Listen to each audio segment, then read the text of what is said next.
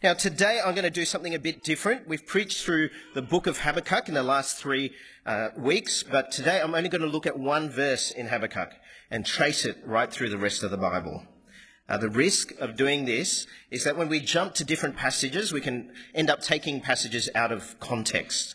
That's why it's important to keep testing everything you hear from a preacher against the Word of God. God's Word is his authority. So go home, look at the passages again that are on the talk outline. Whatever you hear from this pulpit or any podcasted sermon, test it against the Scriptures. Let's pray. Gracious Father God, we pray that you would return Neil to serve here refreshed, that he and Jane would have had a great time away together. We pray for your hand on Clinton and Kirsty and their family in this process of the call, Father. We pray that you'd also be on us as a church as we seek a pastor to share in the work of the gospel here. Most of all, Father, we pray that as we hear your word, you would open our hearts that we might be hearers and doers of your word for your glory. In Jesus' name, amen. Everyone lives by faith. It's often said that only religious people have faith, but the reality is everyone trusts in something. I wonder how many people believe in genetics. Genetics is real. People will even make very significant decisions about genetics, and yet I wonder how many of us have actually seen a strand of DNA for ourselves. We put faith in science, don't we? It's not just science. My 4-year-old son has a favourite movie. It's the Lego Ninjago movie at the moment. It's a great movie. But that movie's message, like a lot of movies at the moment, is that we need to believe in ourselves. The power to shape our reality and destiny lies in ourselves. We are the heroes of our own story. So believe in yourself. Have faith in yourself. People put their faith in money. People put their faith in education. People put their faith in children. And of course, in Victoria, people put their faith in their AFL teams. Our parents, Clayton and Danielle Edwards, named the youngest child Harry after Geelong fullback Harry Taylor. Now, if their baby was a girl, they were going to call her Scarlett after former fullback Matthew Scarlett. Harry's sisters, Sienna and Olivia, were signed up as members of the club within days of being born. That's faith, isn't it? Many children, now adult followers of Melbourne and St Kilda football teams, are cursing their parents for choosing their faith for them. That's called living on the basis of a promise, isn't it? Having never seen a premiership in their own lifetimes. See, faith is real. And the question today is not whether you have faith, because you do. The question is, what do you put your faith in? The question is, what is your faith like? Well, in the last 3 weeks, we've worked our way through the whole book of Habakkuk, and we've followed Habakkuk's journey with God. We've learned about God and how we should relate to God. In chapter 1, we saw Habakkuk crying honestly to God about the state of his people. How long, O Lord, will you remain silent? We saw that we have a God that we can complain to, we can cry out to. And in chapter 2, we saw God's response to Habakkuk. He was going to raise Babylon to judge his people's sin, and then in turn he was going to judge Babylon. And we saw Habakkuk stand before God the judge in silence. So we learned that God silences every mouth. In chapter 3, we saw Habakkuk's final response of praise to God, where Habakkuk realizes that his only strength, his only joy is in God, his Saviour. Now, today we're going to spend time looking at just half a verse of Habakkuk, and it is this verse in Habakkuk 2, verse 4.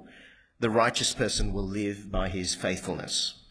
It's an important verse because it tells us how to respond to the same God that Habakkuk praises. It's an important verse because it's quoted 3 times in the New Testament. We're going to unpack what that verse means for us today. But firstly, we need to look at Habakkuk 2 verse 4 in its original context. So chapter 2 verse 4, see, the enemy is puffed up, his desires are not upright, but the righteous person will live by his faithfulness. God is contrasting 2 ways to live: the puffed up pride or the faithful righteous. And in the context of Habakkuk, the puffed up pride is referring to Babylon. Verse 5 onwards, God speaks of the woes of judgment that he is going to bring upon the Babylonians to bring them down. But in contrast to the puffed up Babylonians are the righteous. Well, who are the righteous?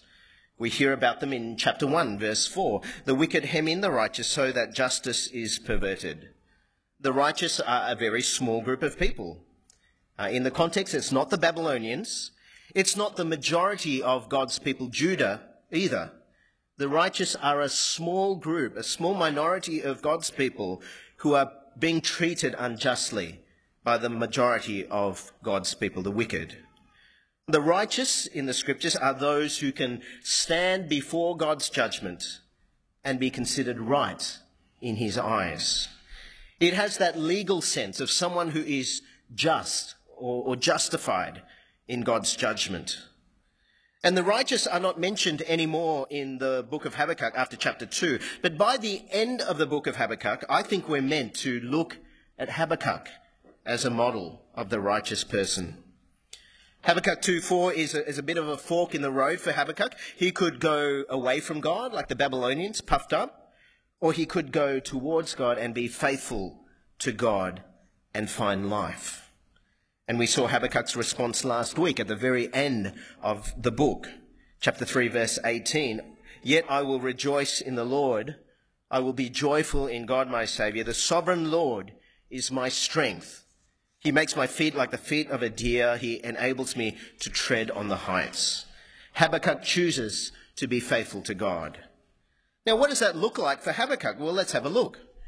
God has told him that devastation is coming upon his people. God has raised Babylon to destroy Jerusalem, to exile God's people. And for Habakkuk to live means trusting God. So Habakkuk ministered, say, in the years 640 BC to 609 BC. Habakkuk still has to wait for God to fulfill this prophecy. Judah will fall to Babylon, but that only happens some 20 years later, in 587 BC. And then Habakkuk has to wait again for God to fulfill the second part of the prophecy, and that is for God to judge the Babylonians, who are going to be defeated by the Persians.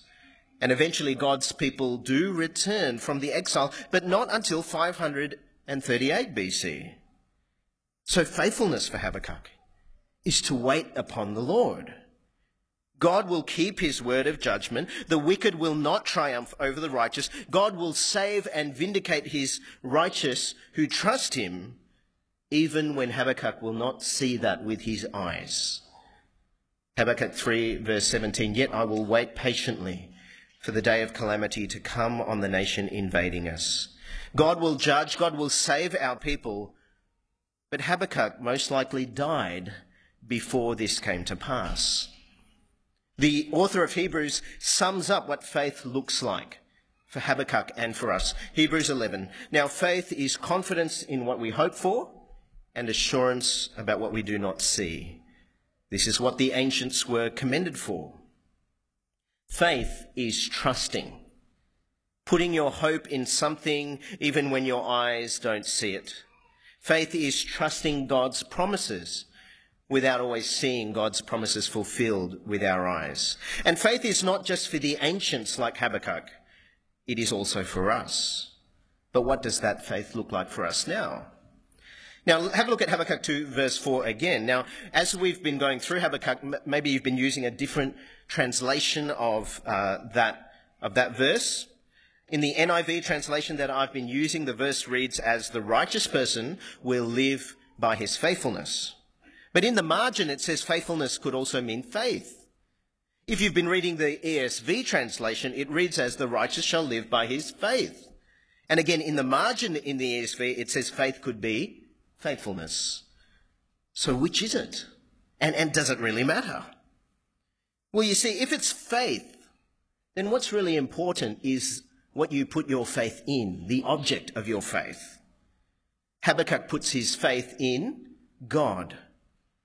If it's faithfulness, then what is being emphasized is the quality of your faith, whether you are faithful, whether you are steadfast and loyal, whether you have stickability. Habakkuk is faithful to God, even if everything is taken away from him.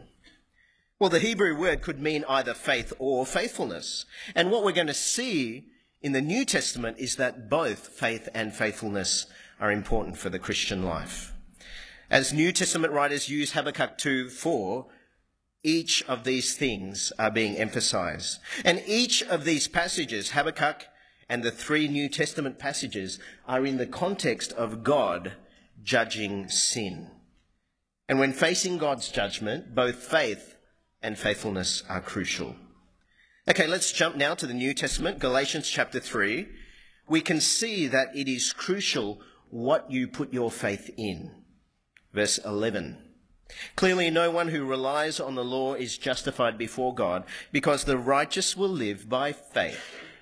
Verse 14, he redeemed us in order that the blessing given to Abraham might come to the Gentiles through Christ Jesus, so that by faith we might receive the promise of the Spirit.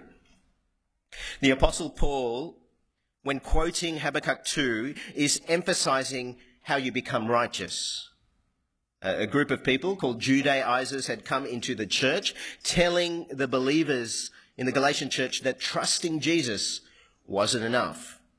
Faith wasn't enough. You had to add works of the law in order to become righteous in God's sight.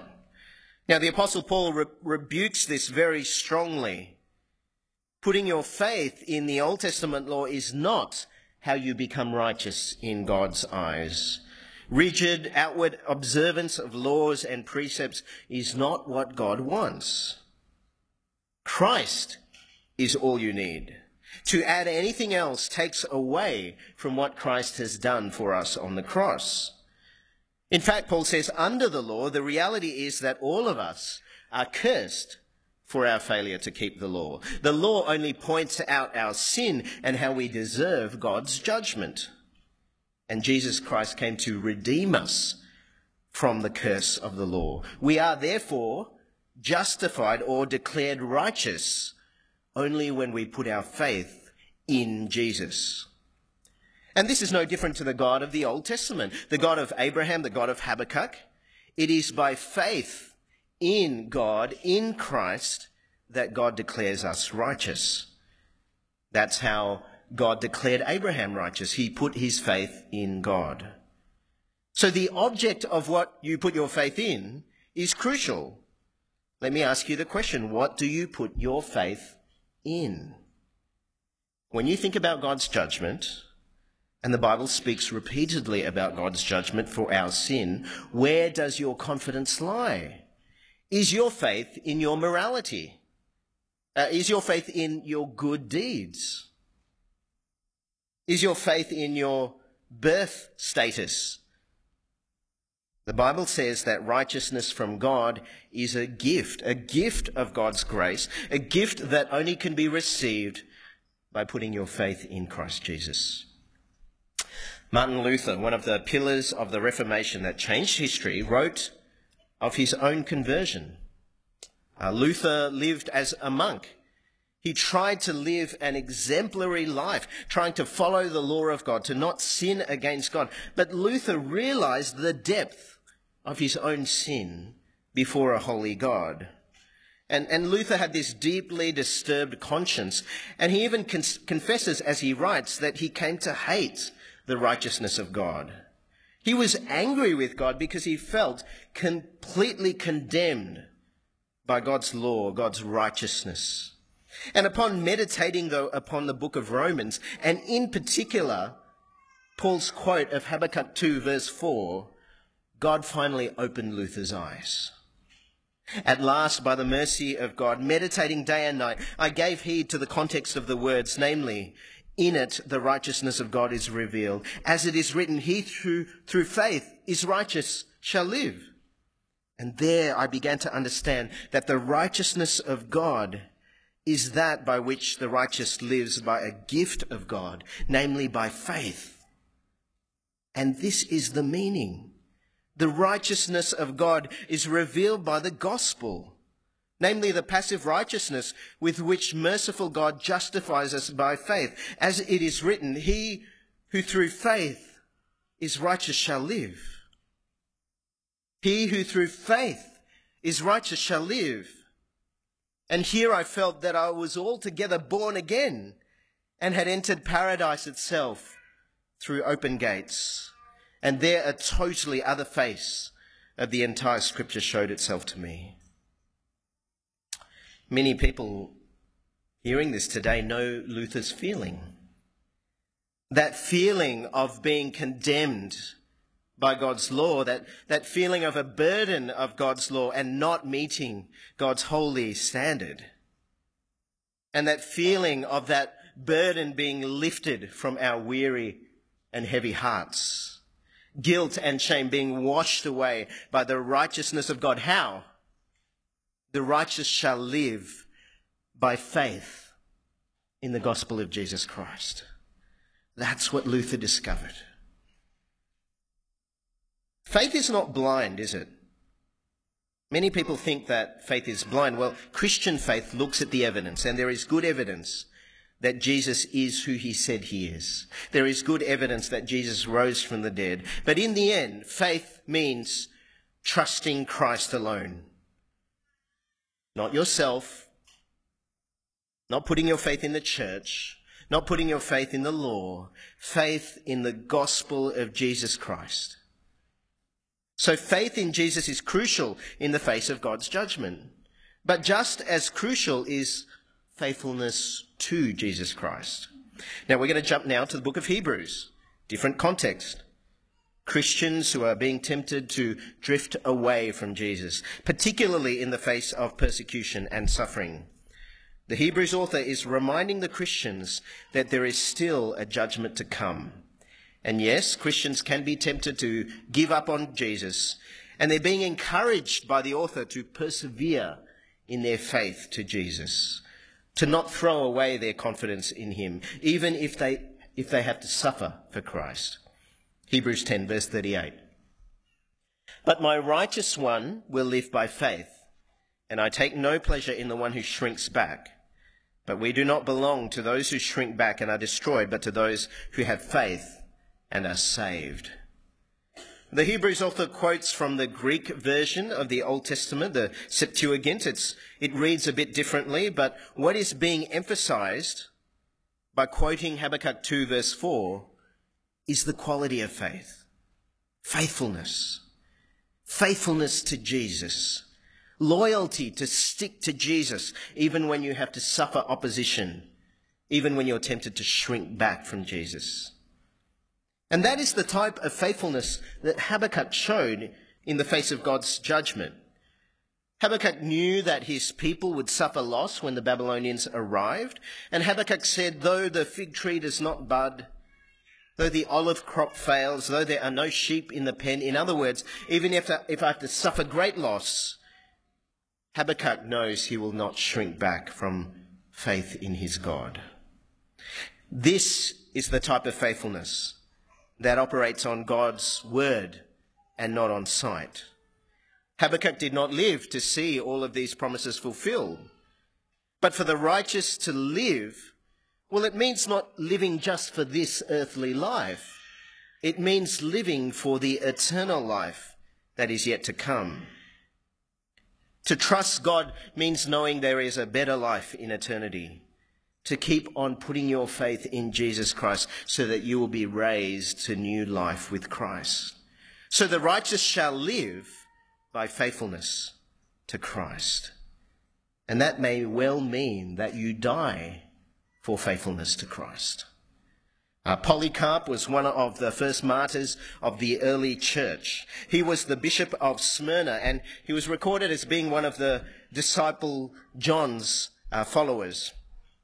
In Polycarp's advanced years, he was arrested by Roman officials. He was led into an amphitheatre full of people, and he was told by the governor to deny Christ and to worship the Roman gods. And by doing so, his life would be spared. But in his faithfulness, Polycarp answered, 86 years have I served him, and he has never done me injury. How then can I now blaspheme my King and my Saviour? The governor threatened to burn him alive, and Polycarp warned the governor that this fire only destroys the body. There is worse fire to deal with, and that is the eternal fire of God's judgment. You threaten me with a fire that burns for a season, and after a little while is quenched, but you are ignorant of the fire of everlasting punishment that is prepared for the wicked. Polycarp was then burned to death in that amphitheatre, trusting in Jesus, who would deliver him from the fires of hell. The righteous will live by faithfulness to Christ. And living does not mean just in this life. For the promise of Scripture that those who live for Christ and lose their lives for Christ and his gospel will save their lives into eternity. That is what Polycarp believed, and that is why he was faithful to the end. Suffering now, glory with Christ then. True believers of an AFL club will tell you there is a difference between a true believer and a false believer. A true believer of an AFL club is proud, passionate, and paid up. A true believer of an AFL club will go to every home and away match, even if that means travelling interstate. A true believer suffers through the pain of losing and becoming the wooden spoon winners in order to share in the glory of the premiership. A false believer of an AFL club is only in it for the glory of grand final. When it comes to Jesus, what is your faith like?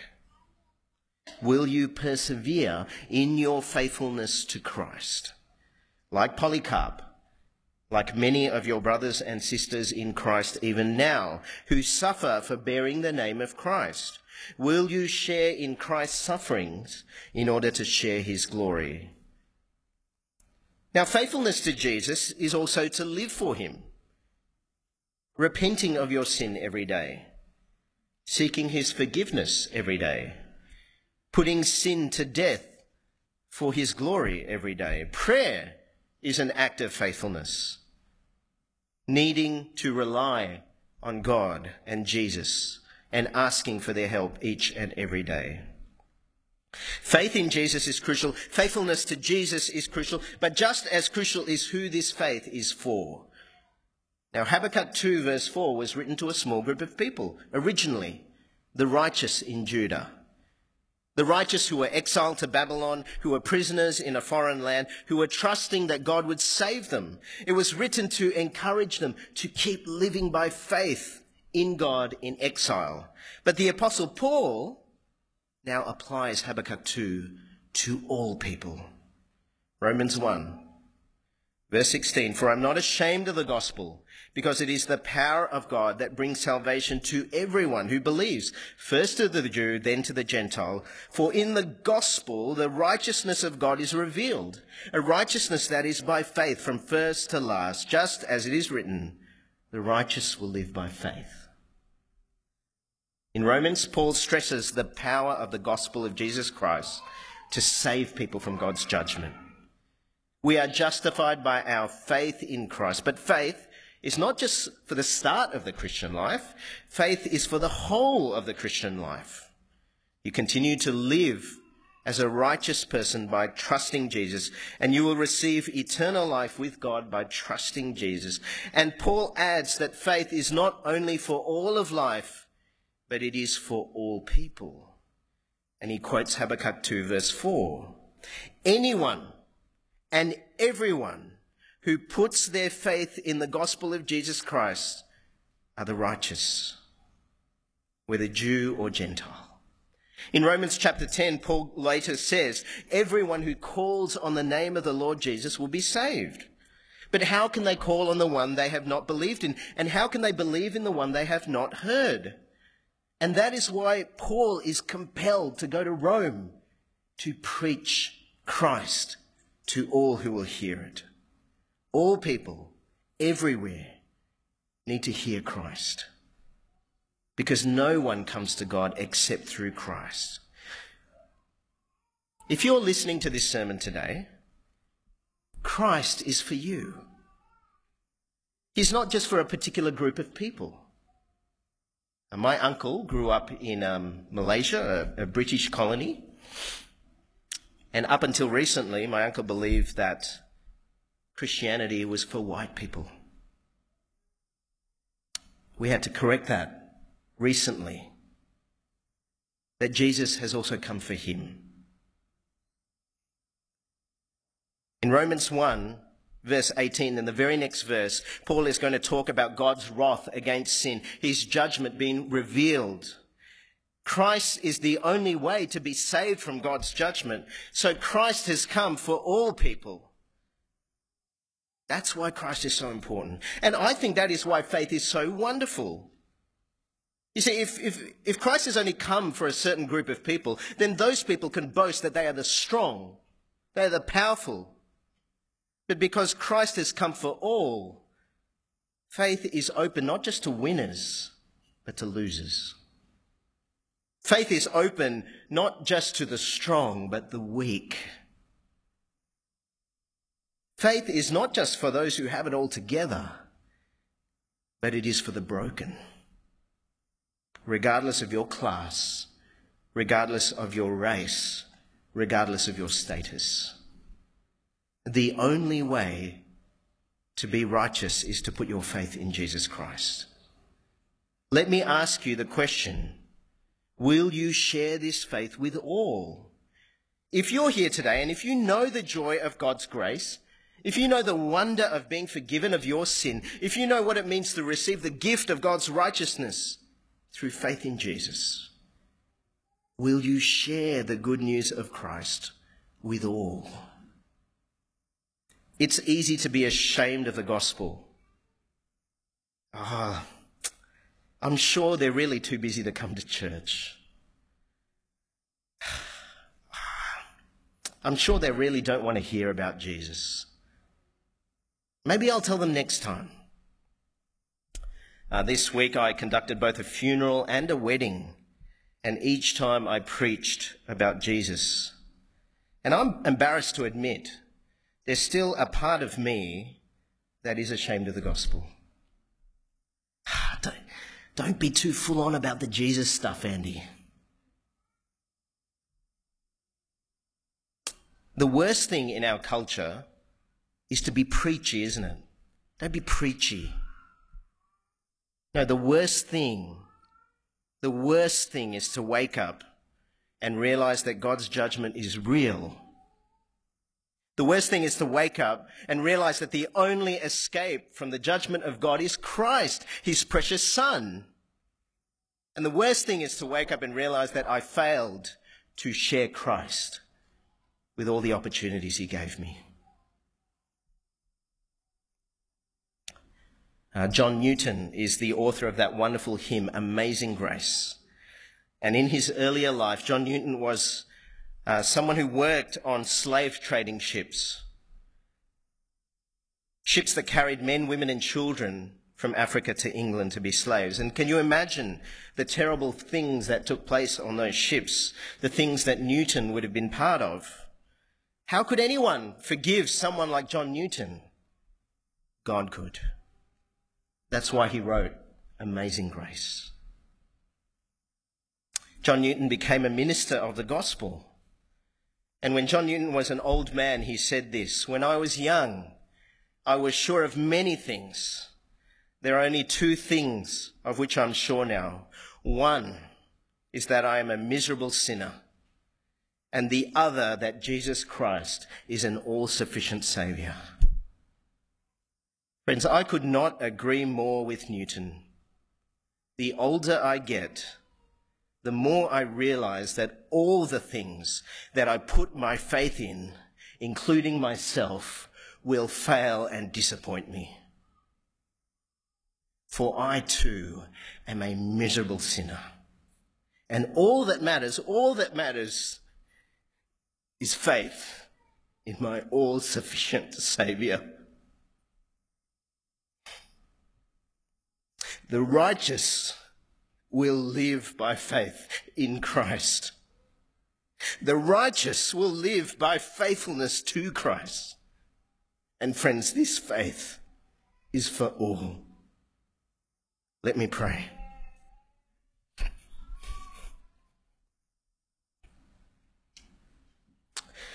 Gracious Father God, we thank you for this wonderful verse. Gracious Father God, thank you that you have opened a way for us to be counted amongst the righteous. Father, we have no right, for we are sinners before a holy God. And yet you have provided us a way through your Son, Jesus. Help us, Father, to put our faith in him alone. Help us to turn away from all the things that we trust in and trust in him. Help us, Father, for we are weak. We are tempted to give up our faith in him. Help us to be faithful, even when we have to suffer scorn, even if we have to give up our lives. And gracious Father, convict us to share this wonderful message with all who would hear us, that they too might put their faith in Jesus and find life in him. Help us, Father God, in Jesus' name. Amen.